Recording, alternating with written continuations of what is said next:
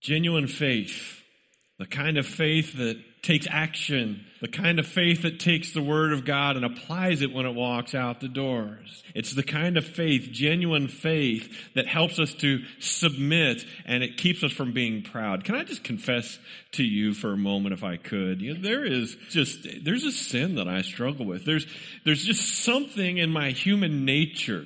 There's something in my humanity that has this deep-seated aversion to humility. Maybe you can identify with that.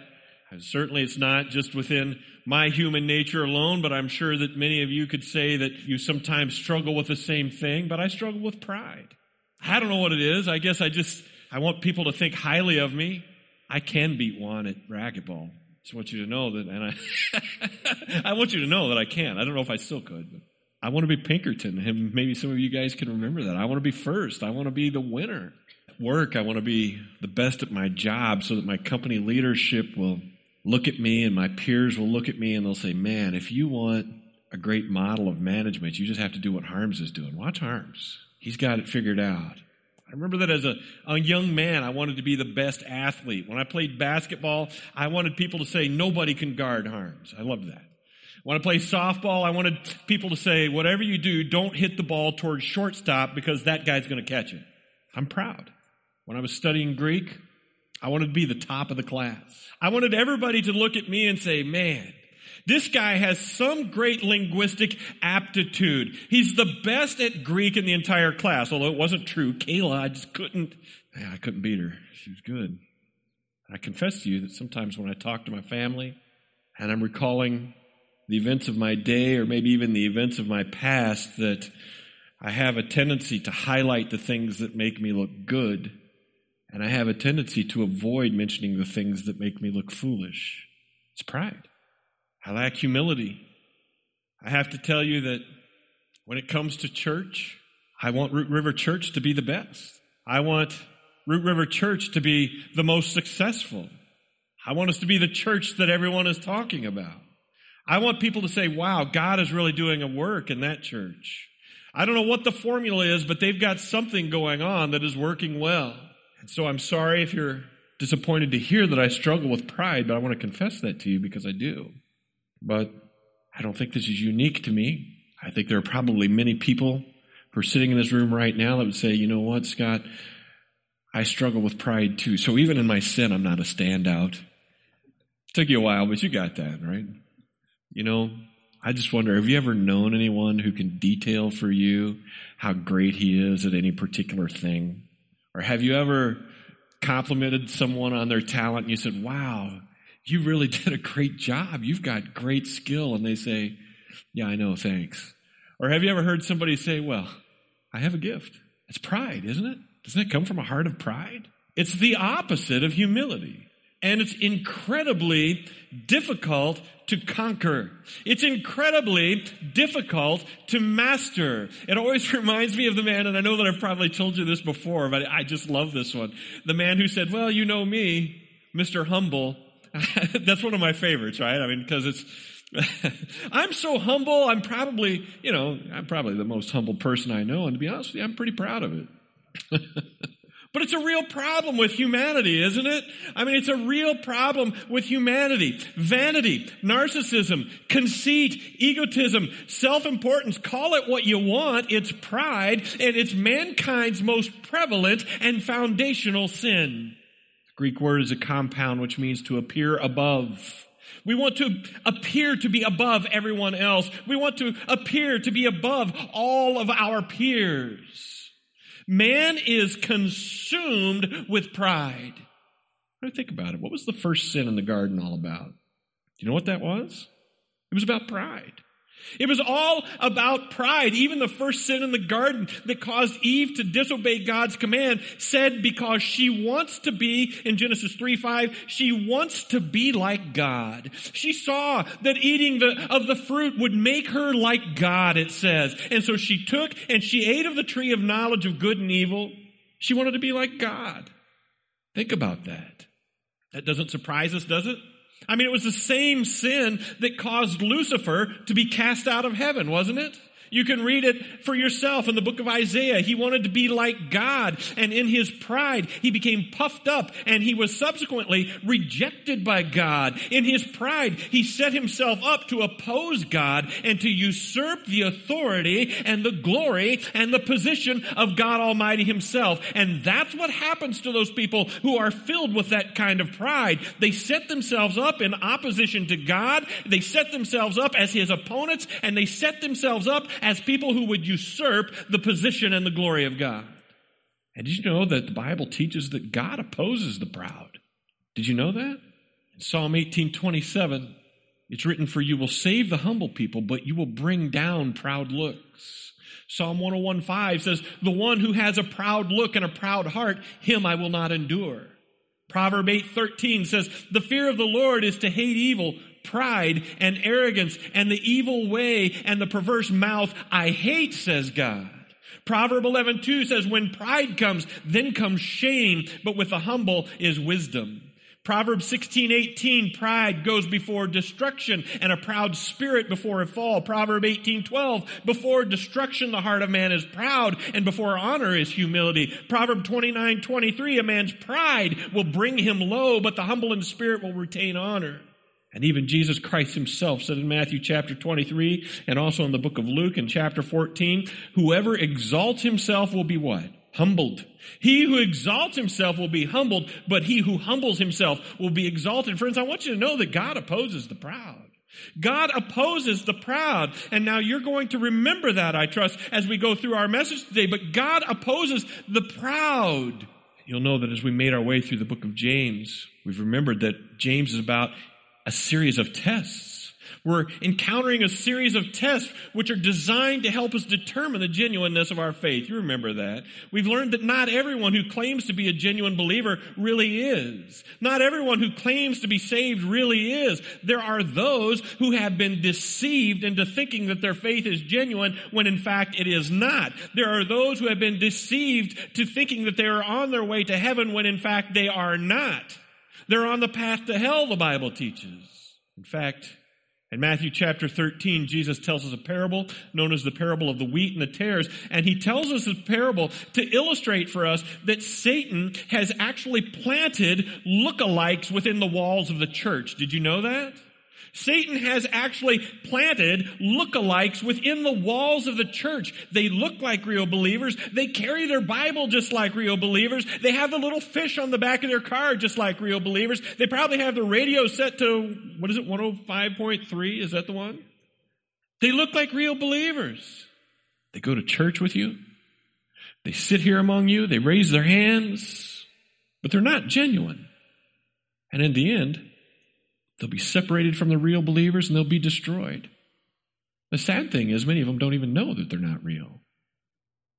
And so this is why Paul tells us in 2 Corinthians 13, and we've gone here over and over again. I want you to get this in your minds, and I want you to hang on to it. Paul tells us in the 13th chapter of 2 Corinthians that you must be continually examining yourselves, continually testing yourselves to see that you really are in the faith. You have to make sure that you examine yourselves often. And so James then, as you know, as we've made our way through the first 4 chapters, has given us several tests to help us determine if we really are believers. And that's what our passage for today is.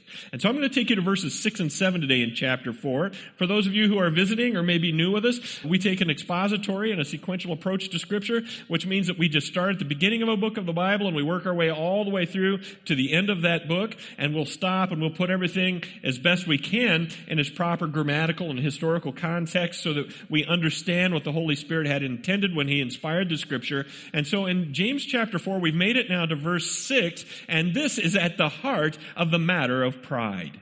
This is what it says in verse 6. Therefore it says, God does what? He opposes the proud, but gives grace to the humble. And you've heard many references to that just in the last few moments. But this is simply in this portion of James chapter 4, a continuation of the notion that James began in verse 4, where he says to be a friend of the world is to be an enemy of God. Listen, friends, the world system is proud and it is sinful and it stands in complete opposition to the design and the order of God. Did you get that? The world system stands in complete opposition to the order and the design of God. The world system says, I have to be first. The world system says, I have to be Pinkerton. I have to win at every game that I ever play. And God's system says, you have to be last. The world system says, I have to be master. I have to be in control. And God's system says, you have to be servant. The world system says, embrace pride. God's system says, embrace humility. They're polar opposites. They stand very clearly in opposition to one another. God's system and the world system are diametrically opposed to one another. And I want you to understand, friends, this is so important. You cannot live in both at the same time. You can't live in both systems at the same time.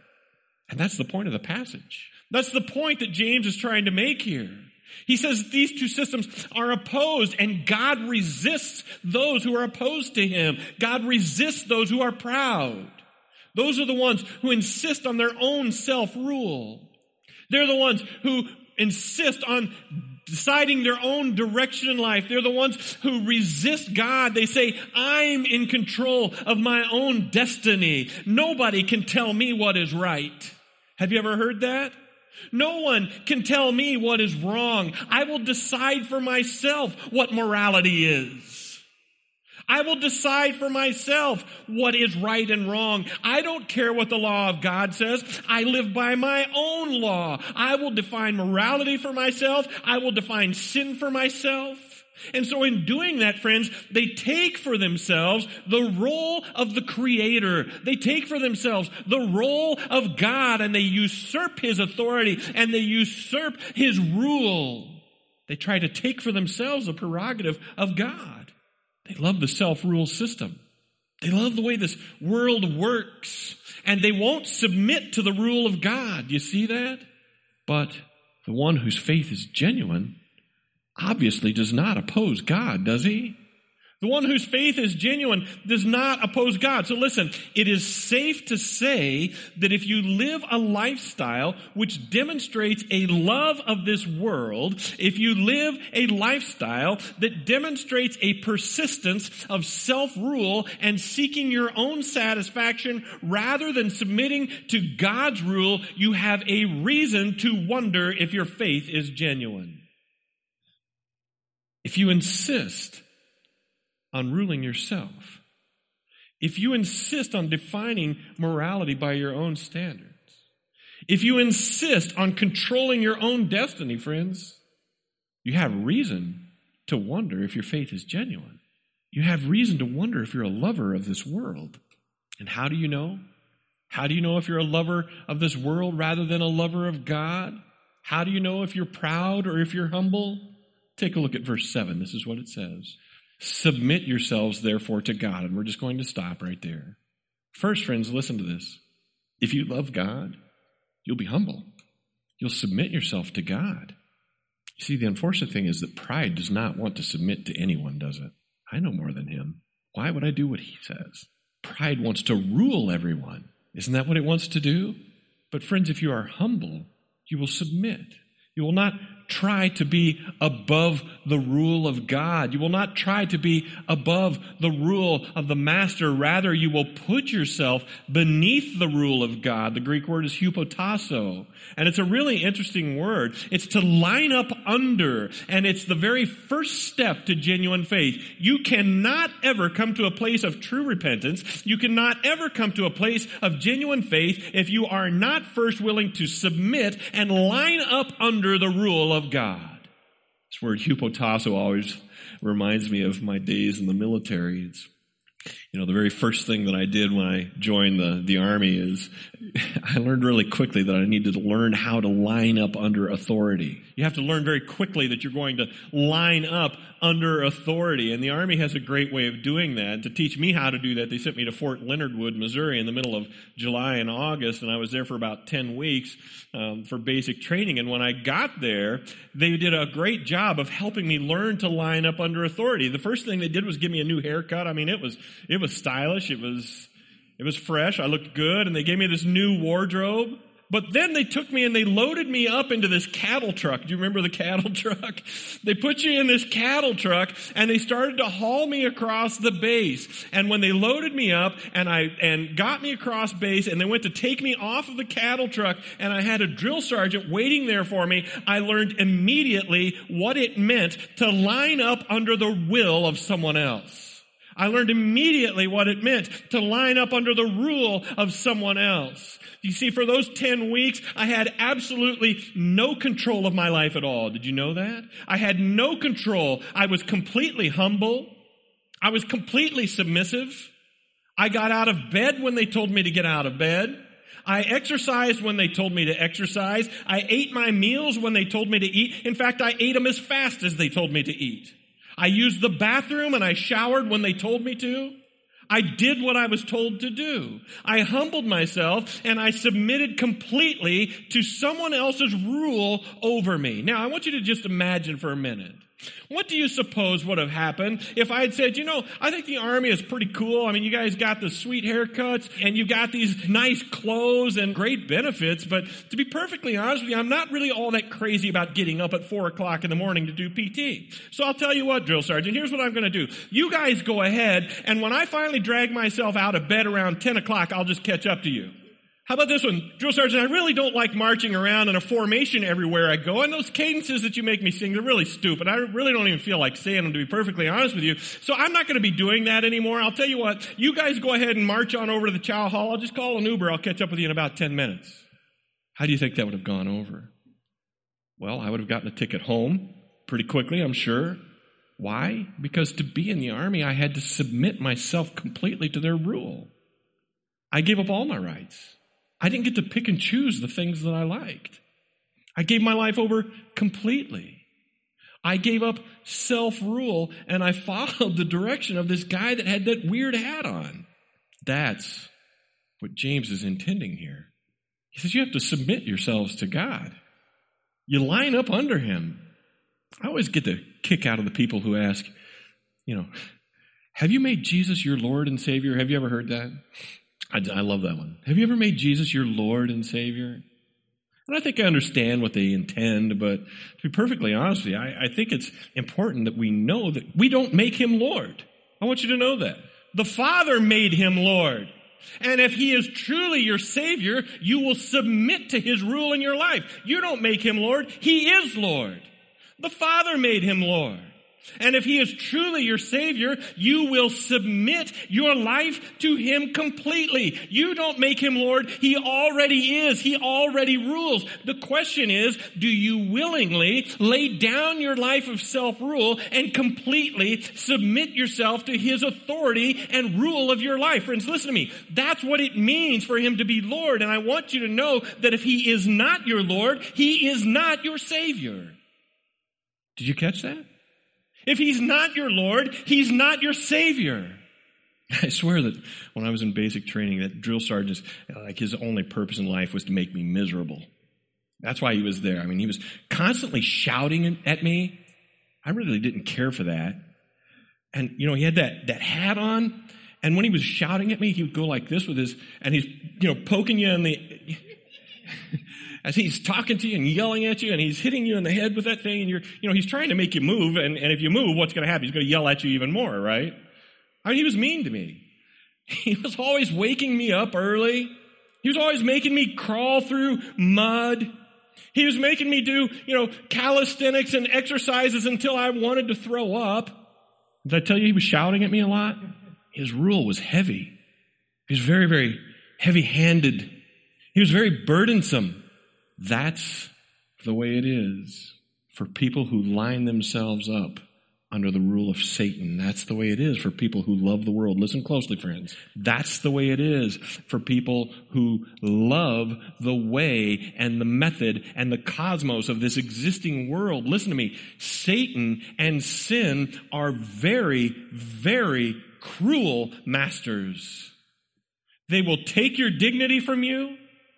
They will drag you through the painful effects of addiction. They will make you crawl through the mud and the muck of perversion. They will make you crawl through the mud and the muck of sorrow over broken relationships. And as long as you continue to live under the control of the world, that's exactly what you're going to get. More cruelty, more brokenheartedness. But I want you to know that that's not the way it is when you submit to the rule of Jesus Christ. Jesus said in Matthew 11, verse 28, I will give you what? I will give you rest. Take my yoke upon you. Learn from me. I'm gentle and I'm lowly in heart, and you will find rest for your weary souls. For my yoke is easy and my burden is light. That's what it means to serve Jesus Christ. And it's funny because people will often say, I don't want to become a Christian. There are just too many rules and I can't do anything fun. I can't do any of the stuff I want to do. How many of you have ever heard that? I don't want to be a Christian because you can't do any of the cool stuff anymore, Friends, I want you to know, I want to say this to you again. Satan and sin are cruel taskmasters. That's not how it is with Jesus Christ. He's gentle, he's mild, and he provides rest for those who have been oppressed and brutalized by the mastery of sin. God is not a buzzkill. To submit yourself to the lordship of Jesus Christ, friends, is not to sit in a candlelit room for the rest of your life reciting the Greek alphabet. It's to find true contentment. It's to find true joy. Living a life of submission to the principles of Scripture is not just something for old people to do. It's where you find fulfillment. That's where you're going to find real blessing. He is not constantly dominating you. He is not constantly shouting at you and forcing you to do spiritual calisthenics. He's not doing that. Friends, I want you to hear this. Parents, I think one of the most valuable lessons that you could ever teach your children is that the yoke or the rule of Jesus Christ is not burdensome. I think one of the best things you could ever teach your children is that Satan and sin are cruel masters.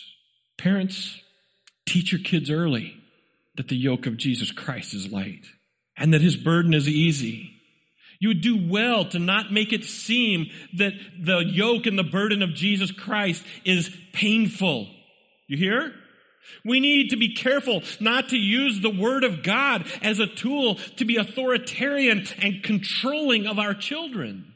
We use it to guide them. We use it to help them understand the privilege and the blessing of living lives of submission to Jesus Christ. That's what we use it for. We want them to understand the liberty. We want them to understand the freedom of honoring God with their life patterns. Isn't that what you want your children to know about the love of Jesus Christ and the rule of Jesus Christ over your life? There's blessing there. It's easy. So to continue the self-examination in Scripture, I want you to just ask yourselves this question. Have I completely submitted myself to the rule of Jesus Christ? Or in my pride, do I insist on self-rule in some areas? Because if you're not completely submitted to Jesus Christ, if there are areas that you refuse to turn over control of your life, I want you to know that you may need to ask yourself if your faith is real. Now, you can be sure that anyone who's in submission to Christ is still going to face some opposition. You're still going to have some problems. It happens that way.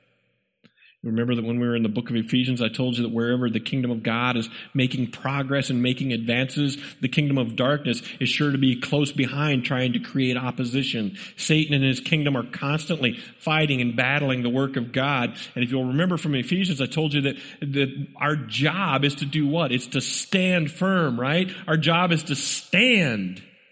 1 Peter 5:8 says, be sober-minded and watchful because your adversary, the devil, what does he do? He prowls around like a roaring lion seeking someone to devour. And verse 9 says, do what? Resist him. So Peter tells us that we need to be ready at all times because the devil wants to shipwreck your faith. And so you have to be prepared. You have to watch for potential pitfalls. You have to be properly outfitted in your armor so that you may stand and that you may resist. Unfortunately, there are a lot of people that don't resist at all. Did you know that? There are just some activities that we know are wrong. There are some activities that we know are destructive, but we love them so much, we love that sin so much that we don't resist at all. Did you hear that? And whenever I think of that truth, it always reminds me of Samson. How many of you remember Samson? That guy had some problems. And not the least of them was that Samson loved women, and he could not get control of his lust. He was known to visit prostitutes, and he fell in love with a Philistine woman of Sorek named Delilah. And as you know, Delilah was paid by the Philistine leaders to seduce Samson and to discover the secret of his great strength so that they could capture him and kill him. They wanted to subdue him. And so time and time again, Delilah asked him, Samson, what is the secret to your great strength? And he would tell her, it was ropes. And so what would she do? She'd tie him up with new ropes. And I don't know why. Then he would tell her something else. And she would try that. And I wondered, what in the world is he thinking? The first time that you tell Delilah ropes are the thing, new ropes, you tie me up with new ropes and I'm not going anywhere. And she tries it. Don't you begin to think, wait a minute, something's not cool here. But Samson didn't do that. He kept going back and he kept flirting around with this woman and he kept playing around with this woman and she kept asking time and time and time again. He could not stay away from that woman.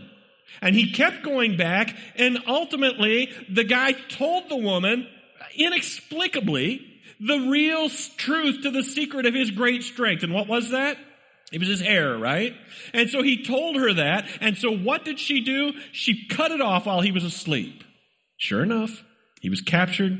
He was tied up. He was subdued. His eyes were plucked away from his head. That's the way it is for many believers. Listen to me now.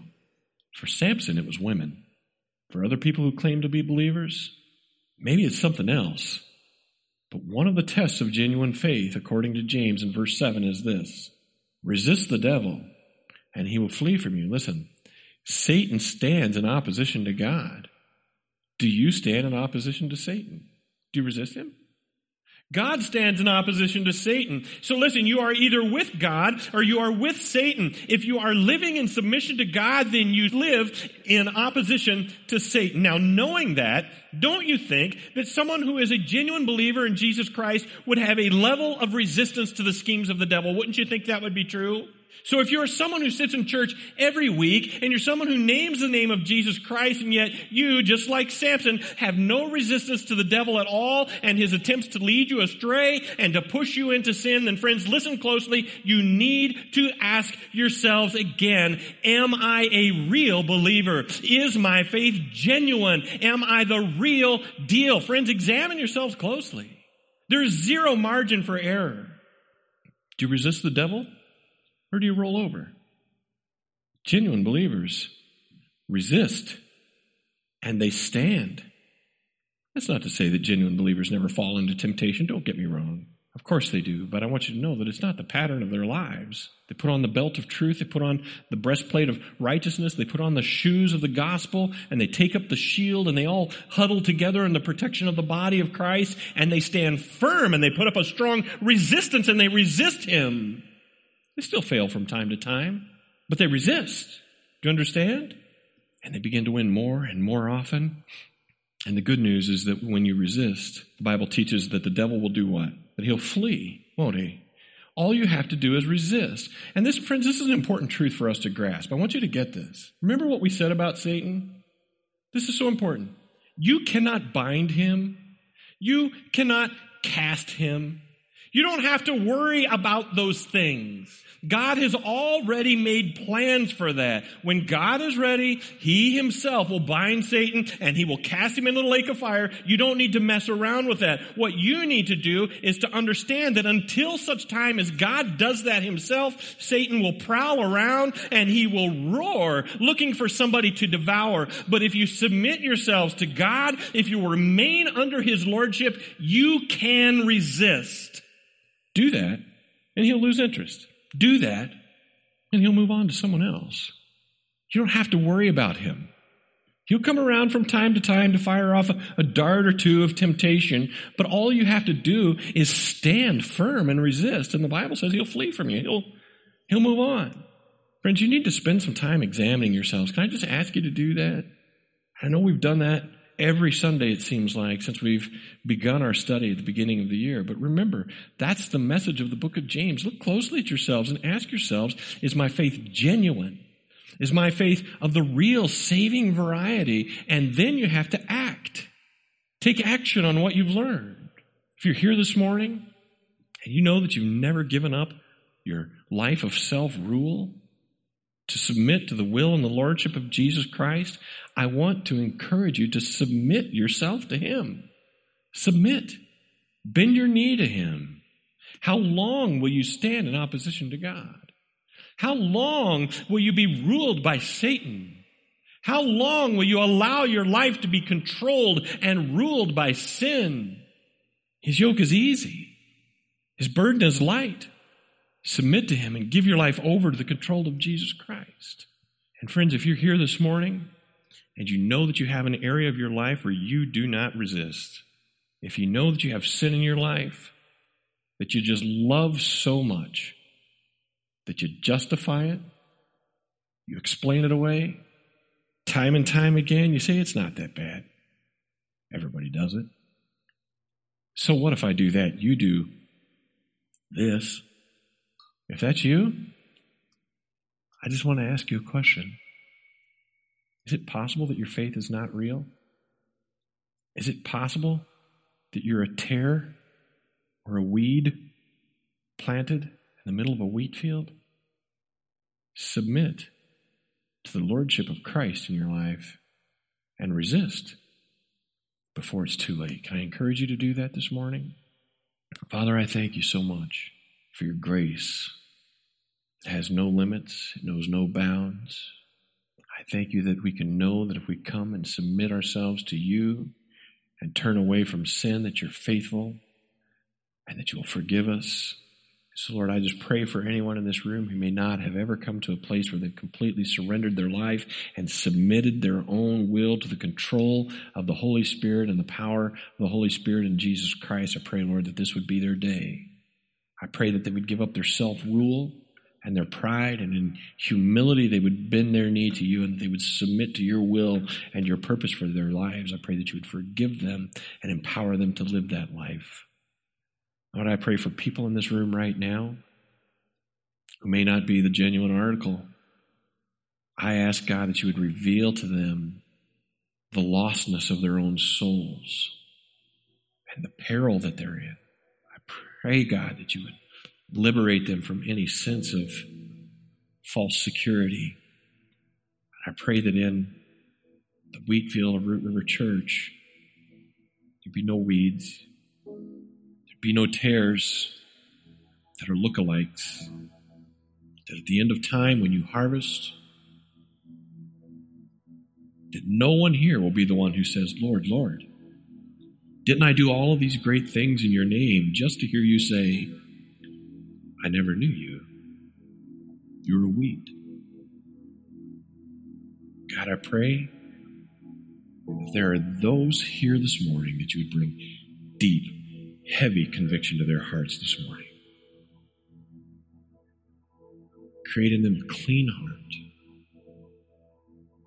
and bring to them joy of salvation. We ask these things in Jesus' name.